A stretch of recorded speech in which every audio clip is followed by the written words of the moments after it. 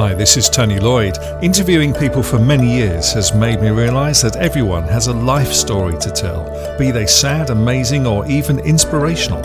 I want to bring as many human stories to you as I can in this series of podcasts. Human Stories with Tony Lloyd. Alan Parks, welcome to Human Stories. How are you? I'm very good, thank you, Tony. How are you? Good, I'm very well. Thank you for asking. Now, I want to talk to you about your alpaca enterprise. So basically, from what I understand, you moved to Spain from England and you set up an alpaca business. So we'll go on to that in just a second. Can you tell me a bit about your background? What did you do before you did that?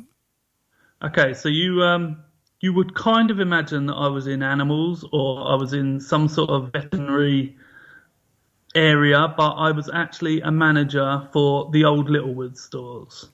You remember Littlewood stores before they all turned into sort of Primarks? I was a manager for one of those stores. Okay. So I had no farming experience or anything like that. I just used to deal with customers basically coming in and moaning all the time. That's a hellish job. Yes, retail's not a good place to be. Dealing with the public, it's a nightmare. Yeah. I know I've been, in radio all my life, so I know what it can be like. But at least I'm in a studio, with the door locked. Well, that's true. Yeah, that's true. But I mean, you do get the occasional good ones, but generally people that are coming in to talk to you when you're in that kind of position aren't coming in to tell you how wonderful you are, aren't coming in to tell you how good a job you've done, generally. Yeah, well, that's a shame, but there you go. Well, how long did you do that for? Well, about 10, 12 years, I suppose. I was quite young when we decided to move to Spain. We moved to Spain before my 30th birthday, so it was quite young, really. Okay. Right, so tell me what made you move to Spain first? Okay, so my partner and I used to live in Peacehaven, which is just outside Brighton in East Sussex. Mm-hmm. So we had great life, quite cosmopolitan. Brighton's quite a cosmopolitan place. Obviously, anyone that knows Brighton's quite like that. My partner was a dance teacher for a very long time, and she developed an autoimmune disease called sarcoidosis, which for her sort of culminated in a problem with her lungs. It was causing her difficulty breathing and stuff like that. So she was actually having to contemplate stopping being a dance teacher. And we needed to do something different. We just needed to do something like completely change our life. I was in retail. I'd been made redundant once, and it's so easy to just go back into retail. If you do retail, it's easy to go back into retail. It's what you know, and that type of thing. And about 2 years before that, I'd lost my dad. So I'd always had a bit of a seize the day attitude. Let's do something. Don't sort of wait and all that kind of thing. So we talked, and it was like, look, Lorna, my other half, said to me, don't think I can be a dance teacher for much longer. And then we need to talk about alpacas in Spain in the same breath, really. Because it all came about in one huge decision. But essentially, I wanted to move to Orlando. We'd been on holiday to Orlando with the family and stuff like that. And I don't know if you've ever been to Orlando, but people that have been and been to all the theme parks and stuff, there's guys that walk around selling Coca-Cola or Pepsi, and they just shout, Pepsi, Pepsi, ice cold Pepsi. And I was like, I'll do that. Let's go and live in Orlando. I'll just do that. That'd be fine. That'd be great. But Lorna's kids are grown up, and it's a long way. Essentially, Florida, Orlando, it's a long way away. You can't just jump on a flight for 2 hours and get back and visit and stuff like that. So we started talking about Spain. And that's basically where the idea came about. And why did you want to leave the UK?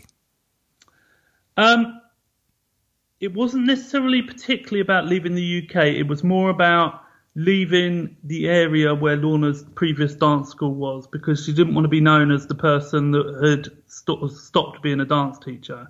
She would have always been Lorna the dance teacher. We would have seen people from her school around. They would all come back to teach dancing, come and see me and all that sort of thing. So it wasn't necessarily about about Spain or anything like that. Spain was the decision that we made. Spain was easy to get to, easy jet flights, and basically really good weather. That's how Spain came about. Fair enough. Well, I know what Orlando's like because I did some radio shows from Disney in Florida, years ago. So, it's sort of tropical weather there. When it rains, it really rains, and when it's hot, it's really hot, isn't it? Yeah, well, we always used to visit in the sort of November, December sort of time, coming up to Christmas, and it used to be that you'd wake up in the morning, it had rained in the night, but then the weather was beautiful during the day, so we were like, I could live like this. That would be nice. It's perfect. I always said that God or whoever should have fixed it. So, as you say, it's a bit like cleaning the streets of London. It happens overnight, and then when you wake up, everything's lovely. So it should rain overnight and be sunny during the day. Okay. I mean, where we used to live in the UK, we actually had a house on the top of a cliff, so we had 180-degree sea views. Wow. But of course, I don't know, 75% of the year it's raining, so you don't get to make the most of that anyway. No, that's true. Okay, so off you went to Spain, and then what happened about the alpacas? Well, we'd met an alpaca. We used to do these city breaks once a year. We'd go on city break, normally in the middle of winter, normally ridiculous sort of places not ridiculous places, but we'd visit Prague, but in the middle of winter, and it'd be snowing, and we'd be sort of walking around zoos and stuff, and it'd be terrible. But we'd met an alpaca in Prague Zoo, and this strange creature had come over to us, and we'd never seen one before, and he was a bit of a sorry state of an alpaca. We didn't know that at the time, but he was really friendly. He was on his own, which alpacas shouldn't be on their own. And he came over to us, and he was friendly, wanted some food and stuff like that. And then we just started seeing them everywhere we went, literally. Because we were zoo people, we'd do farm visits and stuff like that.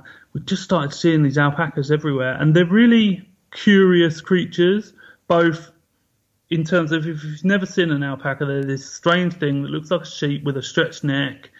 They're sort of friendly, but they're not friendly. They'll come over to you, they'll see you, and they'll look right in your eyes, but they won't want to be touched. And it's just really weird.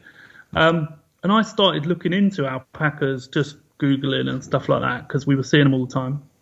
And it turned out that in 2007, which was when we made the decision, they were huge business. I'm talking a lot of money in the UK. They were selling for a lot of money, and it was literally just starting in Spain. Someone had moved their farm over from the UK, brought all of their animals over, and we were like, wow, we could do that. We could be pioneers of the industry in Spain, in Europe, and all that type of thing. So that was how it was driven, really. And they were just we were just wow, how cool would breeding alpacas be? That sounds like a really amazing thing to do, doesn't it? Yeah, it does. There's some near where we live as well, not too far away, which you can see in the field sometimes. I can't remember where they are, but not too far away. They've spread out quite a lot over Europe, particularly actually in France. There's quite a lot sort of moving across France. All right. So you've got an alpaca business now. What is the business? I mean, do you breed them and then sell them on, or do you harvest their fur or hair, or what is the business? So initially, when we first moved here, our plan was to breed them and sell them on. So as you say, there's some near you. Obviously, they would have bought them from someone, and what you tend to do is spend a couple of years breeding. Then you take the best ones of those animals and you would sell on your initial animals to someone else to do the same thing. When we moved here, so we moved to Spain in January 2008, it was literally the start of the big financial crisis everywhere.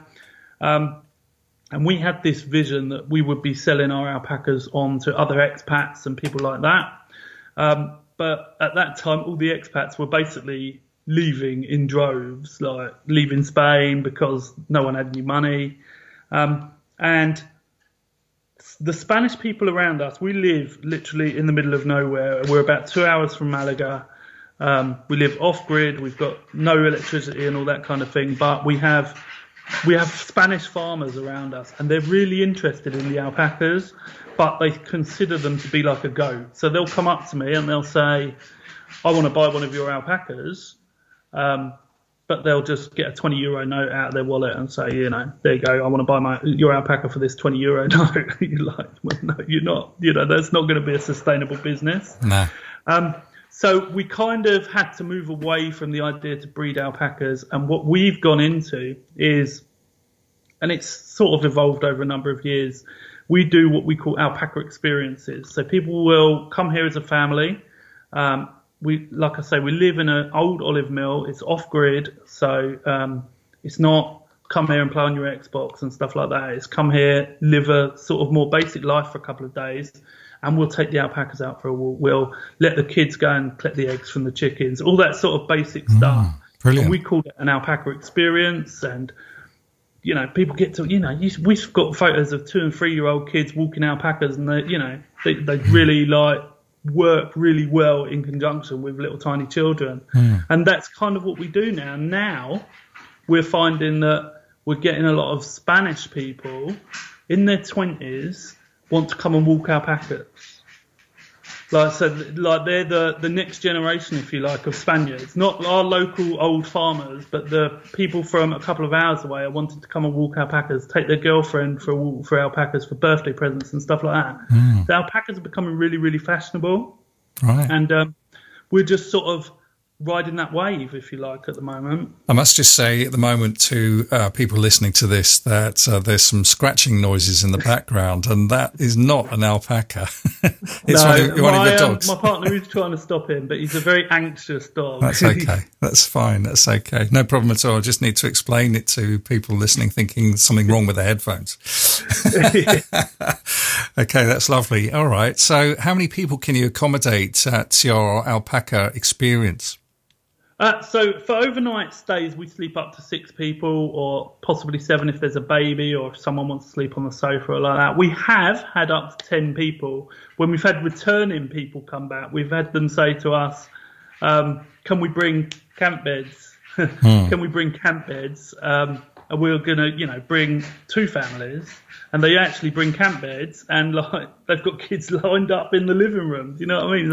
It's really crazy. That's great. I mean, most of our clients actually come from an American military base. There's an American military base about 3 hours from us, and they don't think anything of driving 3.5 hours to get somewhere. Whereas the UK expats down on the coast, often they'll go, 3 hours is a bit far for us, really. Yeah. So that's kind of what we do. Yeah, that's fantastic. Now, tell me about looking after alpacas. Are they difficult to look after? Well, that's the thing. They're monumentally easy to look after when there is no problems happening. Okay, so alpacas they're herd animals, so they come from Peru originally, and anyone that's ever seen an alpaca or seen a TV program about alpacas or anything like that, you will see them wandering around the Altiplano in Peru in huge herds, and we're talking thousands of animals. Wow. So if one gets sick or one gets ill, they hide in the herd. So they're protected by the herd around them. Okay. Yeah, they just sort of go into sort of self-preservation mode, if you like. When they're in the wild in Peru, they have predators. Mountain lions, I think, is the main one in Peru. So they're basically trying to avoid getting eaten by these mountain lions. So they sort of go into the herd, and they don't show any signs of being sick or anything like that. So the main problem we've come across with alpacas is that they hide being ill. So if they hide being ill, you don't know that they're ill until they're really, really sick. Yeah. I know a human being like that. Well, to be honest, we all try and be a bit like that, don't we? I mean, people say man flu and all that, but none of us want to be sort of vulnerable. But so we have lost some alpacas because as soon as you see one get ill, it's basically too late almost. And that sort of, I'm not sure what the word is, but that on top of the fact that alpacas are very new in Spain, so there's not a lot of vets that have a lot of knowledge about alpacas and that type of thing. We've been really lucky because where we live, the vet in our local town speaks a little bit of English. So we've always had quite a good relationship with him because not many people in our town do speak English. And he was always very willing to learn about alpacas. As soon as we came here, we went to visit him before the alpacas came to our farm. We said, we're going to be having these alpacas. Would you be happy to help us care for them? And he even went on an English-speaking course to learn a bit about alpacas and that type of thing. So there's these days, I mean, it's not the days that it was 10 years ago, 12 years ago when we moved here. Nowadays, there's so much information on social media. There's so many alpaca people on social media. Sorry about that. If we have a problem or a symptom, we can go on social media and talk to other alpaca farms and be able to say, this seems to be what the issue is. Can you tell me what you would do in this situation? Then we can discuss it with our vet. And I should imagine people come to you as well because you've been doing it quite a while now. So you're sort of experts in your field as well to a certain extent. In some ways. I don't think there's many people that are experts as such totally because they've only actually been around alpacas domesticated in the UK and in the US for about 35 years. So there's not really, I mean, it's getting better all the time, but there's not really a huge knowledge base or an experience base. Like, for example, when we had our alpacas, the life expectancy of an alpaca on a farm was 15 to 20 years. Now they're talking 20 to 25 years because in comparison to Peru, when an alpaca comes to a farm, they tend to get better nutrition, more grass. We don't have grass because we live in Spain. It's the hottest place in the world where we live. So we have to buy in hay and stuff like that. I was going to ask you what they eat. Sorry? I was going to ask you what they eat. Yeah, so we buy in alfalfa hay and oat hay. That's what we buy for the alpacas. And then they also get a feed as well. In the UK, where obviously was our first port of call when we started learning about alpacas, they're on grass all day. So you don't necessarily have to supply them with a lot of hay or anything like that. Yeah. In the UK, there's quite a lot of fat alpacas because they just eat all the time. There's just grass all the time in the UK. Whereas what we have here would be more akin to what there is in Peru. Right. And you can control their diet because you're giving them their food. Essentially, yes. Obviously, there are times of the year where we have essentially two springs in Spain. I don't know if it's the same in France for you. Autumn here is really like a second spring. Yeah. So the minute you get past the really hot summer and you get the first rain, then everything starts growing again. So obviously there are times of year where weeds are growing, grass is growing, and they do get a bit of fresh stuff. But yeah, essentially most of the year we can control what they're eating. If you want to bring them over to ours, then we've got a nice unmowable grass lawn, which is on unmowable. Well, it's on a steep hill and it's full of stones, full of flint. So really? You can't mow it with a normal mower, so you have to strim it, and it's a real pain. So there must be some goats nearby. Get some goats to come and do it. The trouble with goats is, as you might know, is they eat everything and everybody. So, that is true. Yeah. So okay. How many have you got? How many alpacas? Well, we started with we bought 4 pregnant female alpacas. As I said, we had a few problems. Then we got it up to 5 males and 4 females, and now we've only got 5 males and 2 females. So it's a very small alpaca farm. We stopped breeding because that wasn't working as an income source for us, and we couldn't just keep breeding because it just was, no one was going to be there to buy them, and financially it was ridiculous to just keep breeding and stuff like that. So do you have to have the males neutered or something so that you don't? We keep them separate. Oh, okay. Because even if you have the males neutered, if you keep them with females, they sort of have the instinct to still try and try it on with the female or whatever, and that can cause injuries and stuff like that. Yeah. Ours actually aren't neutered because, and again, I don't know in comparison to France what it's like, but here in Spain they don't really like neutering animals. They will do your dog if you take the dog to the vet and stuff like that. They will do it, but generally horses that are in the fields and stuff, they're generally not neutered or anything like that because they believe, crazily, that emotionally it upsets the animal and stunts them and all that kind of thing, which is ridiculous, but it's how it is. We have cats that are snipped. Or neutered. Cats, yeah. I mean, it's much easier, obviously, with a cat or a dog to take them to the vet and get them snipped. Exactly. Well, in our town, stray cats or feral cats can be a problem. So, because they reproduce and then they become a nuisance. So the town council occasionally gets somebody go around and round them up and neuter them all and then re-release them all. It's a bit crazy. Yeah, I mean, obviously, you can neuter alpacas. It's quite an easy procedure, but again, not really with the vets not really knowing how to do it and stuff like that. There's different ways of sedating them with not putting them to sleep and that. I'd just be nervous about sort of too risky. Not huge risk or anything like that. Just makes me nervous. And if they don't need to be neutered, they're not causing problems with each other. They have a bit of a rough and tumble sometime. It's not really an issue. No. Do you have to build a hut or a shelter for them? So we were lucky that when we moved to this farm, there was previously some horses here. So there was already a shelter there. So we have sort of accommodated that for them. Where we live, again, so we live near a city called Cordoba. It is literally the hottest place ever recorded in Spain. Last year, I think it was, our town recorded an average temperature in the shade one day of 48.3 degrees.